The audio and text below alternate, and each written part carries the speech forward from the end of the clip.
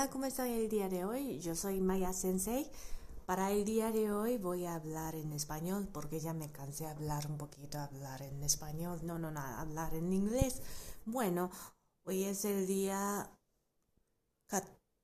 16, 17 de mi curso de certificarme para profesora de japonés.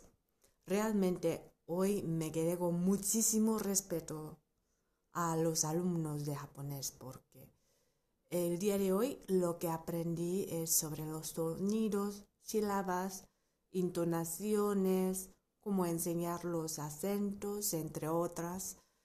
Y nosotros lo aprendemos por costumbre.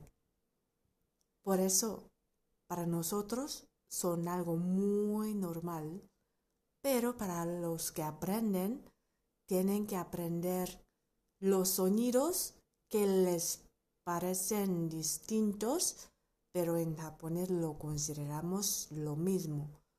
Por ejemplo, para un sonido de G, o sea, de G, ¿no? En inglés, hagaki, podemos decir hagaki, hagaki, hagaki. No sé si yo pronuncié las tres variaciones muy bien, pero hay tres alófonos, o sea, como los sonidos que se puede considerar como el mismo.